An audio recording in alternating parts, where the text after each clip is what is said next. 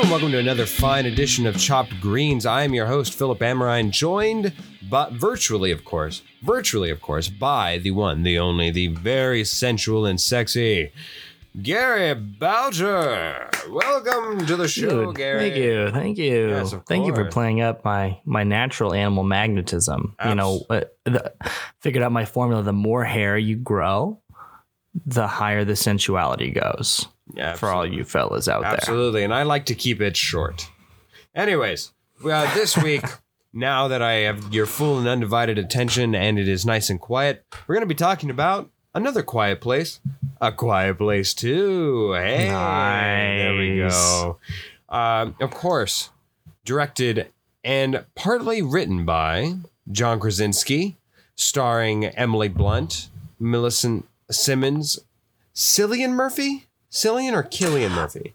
I've always said Cillian, but I don't know. Okay, I'm going to go with Cillian until somebody tells me otherwise in life. Yeah. Cillian Murphy. John Krasinski makes a triumphant return. Noah Jupe. Of course, Djimon Hounsou, who always is criminally underutilized. I will bring that point up again later, I'm sure. One of the greatest 25-second cameos ever. Yeah. God, yes. Very good. Very good. And there we have it. That is the majority of the cast as necessary. Yeah. As it should be. They didn't go beyond like a core of pretty much 4 people again, which was cool. Which was very good. So it's very hard on where to place this film because obviously it's a sequel. A Quiet Place 2 makes a lot of sense. But if we look at the film as itself, I think that that's going to be intriguing to judge it as, because I think it's an absolutely stellar, phenomenal sequel that really stands up to the test of time, akin to many other great sequels. The problem I would have with it, and this honestly is like my lone nitpick, I don't know if it stands as a very good standalone film. Like, The Godfather 2 is probably the best sequel of all time, and part of what makes it so darn good is that you didn't need to watch the first one in order to fully understand, get engrossed, and fully enjoy A Godfather 2. It stands by itself. It's a standalone film that just so happens to continue the story. Not the case with A Quiet Place 2, I felt. But it doesn't take away from just how absolutely tremendous a film it is. Definitely worth the wait. And one of the few times that advertisement isn't overblown in stating that this is a film that theaters were designed and meant for. Yeah, there's that guy with a deep voice. This is the experience that theaters were made for. I think that I think part of what you're saying, at least to me, is because of it picks up right where the first one leaves off, where a lot of sequels you might introduce maybe a new world, more characters, or there's like a little bit of space. It's like a 5 years later type thing. But this one really, they're both kind of like one movie. They hit really similar beats. The actors, even though they're kids and they've aged, look exactly the same. So it's just boom, boom for me. Yeah, you're absolutely right. It picks up immediately. And again, I'm trying to find faults in this, so I'm going to really harp on this point, even though I didn't find it that much of a sin, a movie sin, as it were. But since it takes place immediately right after there, and because of the nature of the film, where it needs to be quiet. While overall, I find that to be a boon to the film, a very good element towards the film and storytelling, it does offer itself a bit of a disservice when other films can quite easily give you contextual clues as a viewer, as a watcher, as an audience member, on how and where we are in the story overall, as well as within the film. So in other films, you could very easily say, man, Dad died. Our house blew up because of the events of the last film. We need to find shelter, yada, yada, yada. Give a full-on backtake of where did these things come from. And I feel like they do a good job of representing that without overly bashing your head in with it. But at the same time, I still feel like a part of you would be lost had you just watched this film by itself. And it would have been easier. And because you aren't allowed to talk, you weren't given a lot of that context. I think you can make your way to Muddy About to get to where you can just forgive it and not have it. But as it stands, having the ability to not talk really lost a lot of the context historically within the film outside of what was given to you in the, shall we say, prelude?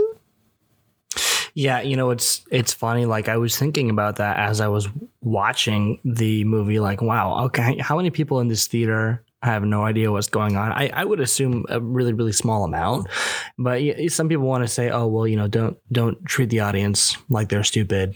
Don't give them clues. But I think there's a difference between treating them like they're stupid, like with maybe other plot points or things about characters, but then it's actually like you might not know what the hell is going on. Though, interestingly enough, they did have the prequel scene, which we should totally go into, but I thought it was really, really good, by the way. And I suppose that would be enough to know, okay, so this was the dad, and then he died, and here we are. I mean, I can't emphasize the fact that it takes place like 2 seconds after the last movie ends. I mean, they're just walking out of the house. And so it's just one long movie. I was actually lucky that the night before I went to go see this, I had watched the first one at home, which really helped. Yeah, I immediately, within watching this film, regretted not going to watch the film before and to get myself prepped for this film, because it so conjointly goes with the other film. And it really feels like an authentic continuation of the story that you feel almost a disservice to not go and have watched the first one. Now, granted, let's get into that prelude. I think it does accomplish a lot of what it sets out to be. Midway through the film, I will admit, I think it's almost too good to where I wanted more of that. I wanted to see more of how they got there. I think that was a disservice or a note or a sin that I had against the first film, where I kind of didn't want to see them fully engulfed in this area. I kind of wanted to see them get to that point, just selfishly. It's not like it's a full on detriment to the film that I think you don't necessarily have that. I just think it would be a great addition, and I selfishly want that because of how good and consistently good the film and films now have been. I just wanted more of that. And plus I wanted more John Krasinski, honestly. And again, it's a great film. It's a great prelude. And I think it completely sets the tone, if not burdens you with questions of, man, how did they get to that point to where they were to now, where are they going to go? It was a perfect marriage of all three of those time zones, if not a little, misguided for those who possibly hadn't seen the first one. It also sets the tone, I think, in the fact that I consider this second movie, and essentially 3/4 of the first one, an action movie or like a thriller. They're not really horror movies. Yeah, they're not really, kind of marketed as such. But they're not really. Outside of a few moments here and there was like one crow fly across the thing where I was like, that's a bit of a jump scare. They give us some jump scares, and then there's the great scene in the first one where she's giving birth in the tub, whatever. That's second one, iconic. I'd almost argue that will stand the test of time. If Emily Blunt has an acting reel, that was a tremendous performance. Yeah, you could make an argument for a nomination just for that scene, man. It was so good. But and this one, it starts off loud, and this movie in general is a lot more loud than the first one. There's a lot more talking, like characters. There's probably 3 times as much dialogue in this one, and it feels natural. That's a natural evolution. It does, and it's doing that because it's what a sequel should do. So it opens up the tone and the pacing of the movie and the amount of action that's in the movie, because it's like some apocalyptic disaster movie for the first 20 minutes. And then we cut to, but really, it makes it feel a lot faster. Because I noticed in watching the first movie, I mean, and this isn't even a bad thing, but the first 45 minutes are like incredibly slow because it's setting up for another 45 minutes of sprinting. This one is not like that. I didn't feel like at all. The pacing was like twice as fast. Yeah, there was no time to catch your breath, ironically. Yeah, and talk about John Krasinski. I mean, we didn't see him acting that much, but he and his direction was awesome. I mean, really, I think that they really honed in on the human and the character moments, which in these types of movies really make the difference, because a lot of people can, show good action. And honestly, the monsters in these movies, I don't even think are that great, but the character moments are fantastic. I mean, we can get into the technical stuff in a little bit, but some of the cinematography was great, just stuff like that. You can see him growing a little bit more, and he's probably just going to keep directing, I assume, from now on.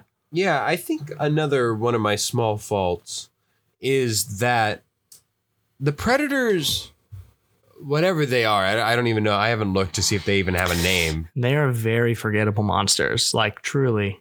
Yeah. I got into a big argument with my girlfriend about this. She was like, "Oh, I think they're really." I was like, "No, I mean they're."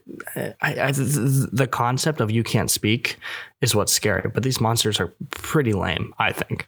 Well, they're pretty lame. They're pretty forgettable. The biggest thing that you remember is just that they hunt via sound. So that's the defining factor. That's what you really need to know.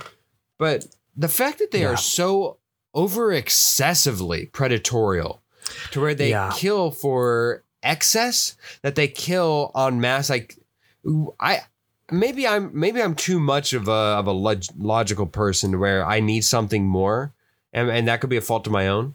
No, man, I was thinking that same thing. I would have liked to have seen them eat a person. One person. Like, I just need to see them eat and not just kill just for the sake of You are echoing me in the car on the way home. I was like, honestly, they just run around and like whack people. I was like, I know it's PG-13, but you can at least imply that they're eating us or harvesting us, or maybe show like a little skewer, something. I totally agree, man. Like, they're really just clicky sound monsters who hit you. Are impenetrable. I don't know. Yeah, impenetrable except for their weak spot, which makes sense, and I liked it in the first film. Now that we get almost a bigger look into them, a lot more encounters with them, we're taking ourselves away from Jaws 1, as it were, and going into Jaws 2, 3, 4, and we're getting more familiar with the enemy. It really does show the true form of the great and powerful Oz, where maybe they went to the well too many times, because especially in the beginning where everybody was dying left, right, and center. First of all, I thought it was a bit too aware to go quiet on them and to just fully be that omnipresent to where you automatically could connect to that sound is what drew them in. A bit much, but okay.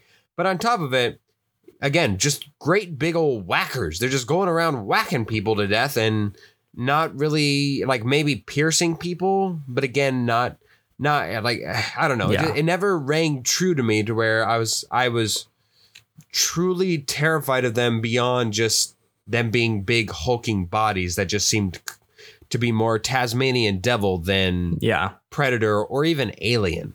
Sometimes in a sequel like this, you might expect kind of the big, goal of the plot to be figuring out, how to kill these guys like fully, or we did get a little bit more look into where they came from. I guess they're aliens, which that's kind of cool, but otherwise I think we could all assume that that's what they were. But I mean, the final beat of the movie, it's so funny. It's the same exact thing as the first movie. She realizes that she has to put the hearing aid on the microphone, and then they shoot it in the face, and it's literally the same ending as the first movie, which that actually sort of bugged me. I could have used maybe one more scene of showing, their future that they're getting into, or what the next steps are, because not that I mind that a movie in general would do that and cut us off at the end, but the first one already did that. The first one is like, we shoot the monster, she smiles, and then it's over. And the second one, pretty much the same thing. And so I think that if you're going to make a sequel, you got to expand it a little bit more. Here's my one reply or response to that, Gary, is that there was a pretty heavy theme that she was much more the hero than anybody would give her credit for. And in that mold, she was supposed to be the replica, the When you say she, do you mean Emily Blunt or the daughter? The daughter. I'm sorry. Regan Abbott is supposed to be the reemergence of Lee Abbott, John Krasinski's character that was in the first film, where she is willing to sacrifice any and everything for the better cause and for the right cause, really. Even if it comes at the expense of her own health and wellness, even if it's in insurmountable odds, she will do so. So I thought it somewhat appropriate that yes, it was that she figured that out and then got a shot in, but that was much more avengeful, if I may say that. I found that to be much more avengeful in the first one, whereas in the second one, it did feel different to me. That's where I'm gonna poke back at you with a with a blunt pipe that somehow pierces you to your very soul. If you don't get the idea, and she didn't thrust it. She hit him like it was a baseball bat, but it was a circular pipe. It didn't. That part did not make sense. I didn't get that. I'm glad we were on the same. Once again, the rules of the monster are a little bit flimsy. Yeah, I'm glad we both caught that. So that's going to be my only response to that. I can understand where you're upset with the Death Star getting destroyed twice in a row, 3 times in a row. Yeah, but we knew that they were never going to close it off. Or at least I did. I didn't think that.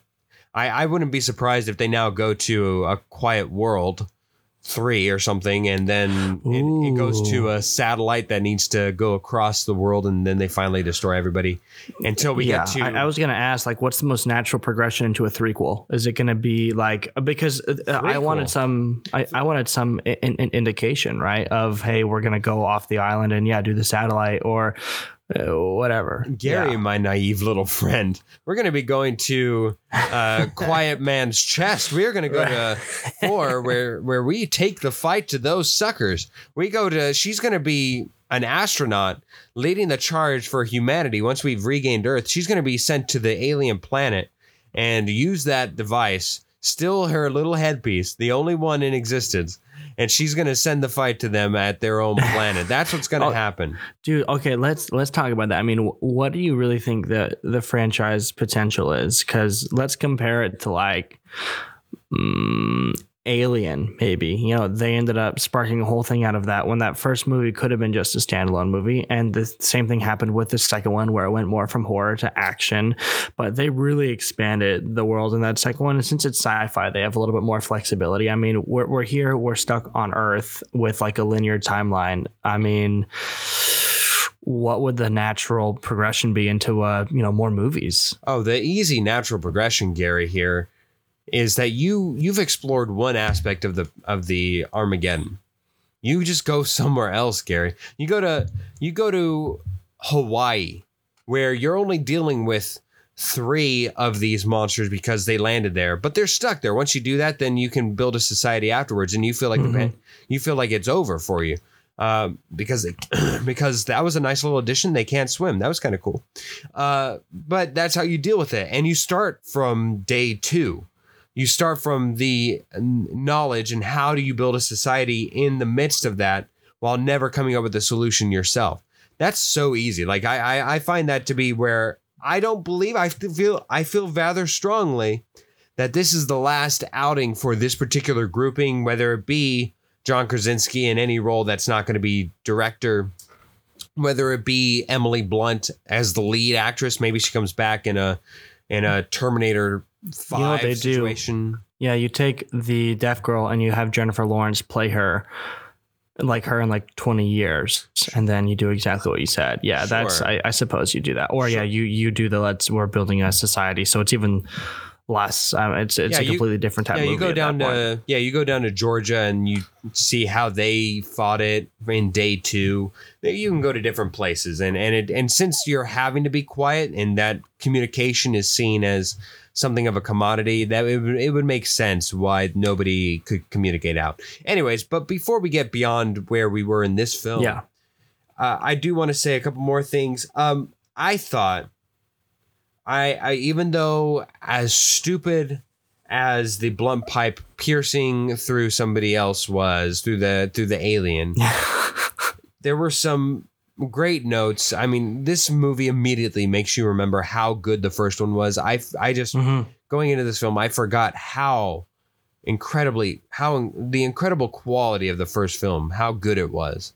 And I appreciated that it could remind me of that and live up to the standard that the first one set. Yeah. It hit a lot of the same tones. Yes, go ahead. Yeah, because the first one hit home because it's about, family, and this one is the same exact thing, right? It doesn't stray. Yeah, Vin Diesel would love this film. It's all about the family. But as we go through the rest of the film, and this is going to be my biggest note, my last note here, I thought it was absolutely masterful. Absolutely divine how they were able to have all three conflicts with all three levels of interest crescendo at the exact same time, have a couple of them intertwine, incorporate a recall. That sequence was absolutely the best part of the film, without any question, was the baby in the bathtub scene of the first film. And my only regret was that it was about halfway through the film, because nothing else could live to top that. It was beautiful, directed well, edited and cut well. Tension abound. You're not talking about the last final sequence? No, I'm talking about the middle sequence where the two are captured by the boat people, for lack of a better term, where the kid finds the dead body and then is being chased, where Emily Blunt comes back with the groceries. All that stuff. That was very, very well done. I was in complete awe and was glad to have a couple minutes to breathe. It was absolutely astounding afterwards and left me speechless. Yeah, and you know what I liked about the boat people? That was a nice little hint to kind of the wider world that's out there, but they didn't hang on it. They didn't meet with the boat people chieftain. It was really quick. It was like, oh, there's rabid, rapist boat people, and they've obviously created a system. And yeah, that's it. Just a little hint, stuff like that. Yeah, I think that, and then I suppose that led almost directly into the last sequence. I mean, you have a little bit of breathing room when they get to the island, but otherwise it's, we're off. You're right. I do have one more note. Djimon Hounsou, how does an Academy Award nominated actor who's that good get relegated to the guy who gets killed off screen? He must be Krasinski's friend or something. He was like, hey, man, can you come for 6 hours and just shoot 2 scenes with us and die? No, I love his inclusion, but he's such a great actor. Yeah. Why is he always relegated to these roles? I want to see him in a bigger role. Yeah. Once again, man, the black guy dies first. Yeah. Only person that died in this movie. It was him. He certainly wasn't first. There were a lot of deaths before him, but I mean, a character though. Hey, we're going to talk about inserting an actor into the movie. Cillian Murphy. We haven't talked a lot about it. He was great.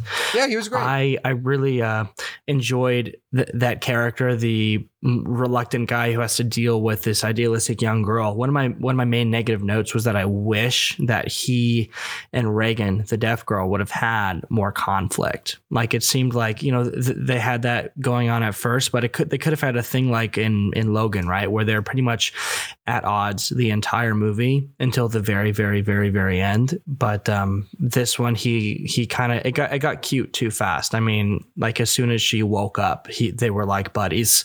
And there wasn't very much conflict after that. And I would have liked for her to have a big FU moment, or him considering abandoning her, stuff like that. I think that could have been played up more. You're right. For me, my best performance of the film, surprising as it may be, Noah Jupe as Marcus Abbott. I thought he was tremendous. I thought that kid can act. I mean, he is so good, man. Did you see Honey Boy? Honey Boy, he was great. Oh, that's right. He was in Honey Boy. He played Shia LaBeouf. Yeah, he's great. Wow, that kid has got some special stuff. It's a kid, and I enjoyed his performance.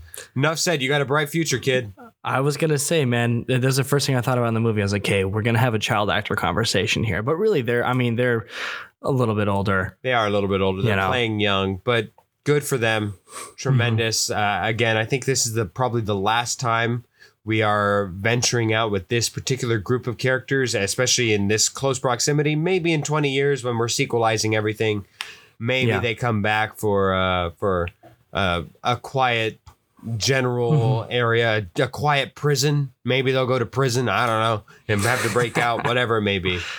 But yeah, Quiet Place. Anything else that you needed to do before we get to our rankings, Gary? Man, I gotta say, this isn't a deal breaker, but I was a little bit disappointed that Emily Blunt didn't have more to do. Yeah.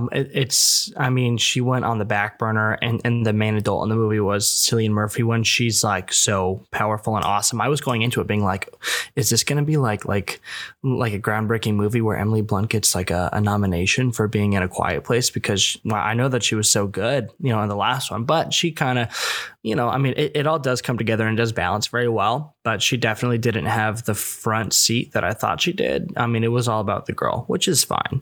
That's just something that I noticed that I thought could have been, Yeah, she gives a very powerful performance for the limited time that she does get.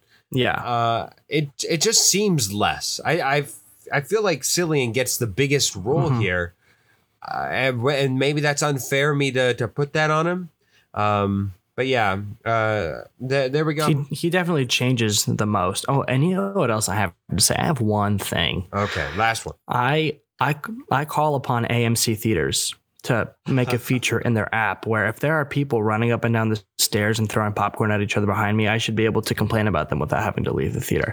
I didn't leave the theater. They eventually left themselves. I don't even think that they belong there, but there was a group of like 10 kids just like ruining the whole first 20 minutes. And I was about to explode. My girlfriend had to be like, babe, it's fine. So that's so funny. We both had problems at our theater. I had a noisy group of teenagers stomping up and down the hall anytime and the multiple times that they had to exit the theater for whatever reason that may be. So did you and I see it at the same theater? It sounds like the same thing. I know. Yeah. A Quiet Place is just that. The movie could not be more transparent with the form of filmmaking it's going to take. Please, for all that is holy, it's different if it's Space Jam, but if it's A Quiet Place, good Lord, be quiet. These people have no respect for the cinema. They are playing around, running up and down stairs. It is disgusting. It is revolting. For Podcastus Emeritus Gary Boucher. But let me say my ranking. Oh, yes. Before we go here. Please. Thank you so much. We got a beautiful tangent there. Of course, I am actually going to give it a 4.5 out of 5. I like that it became an action movie. It was a good action movie. I just wish that there would have been more of a conflict and arc between those two main characters that I mentioned. But otherwise, not a lot of flaws. Really, really good. Great job, John. Great job with the cast. Yay. Absolutely. I'm going to give it a 4 out of 5 as well. 4 out of 5. What would that be? Adhesive bandages that do stay. 4 out of 5 of those. You could four bear trap claws in the ankle out of the 5. Thank God it didn't pierce. Didn't look like that to me, but it didn't pierce. 4 out of 5 of those.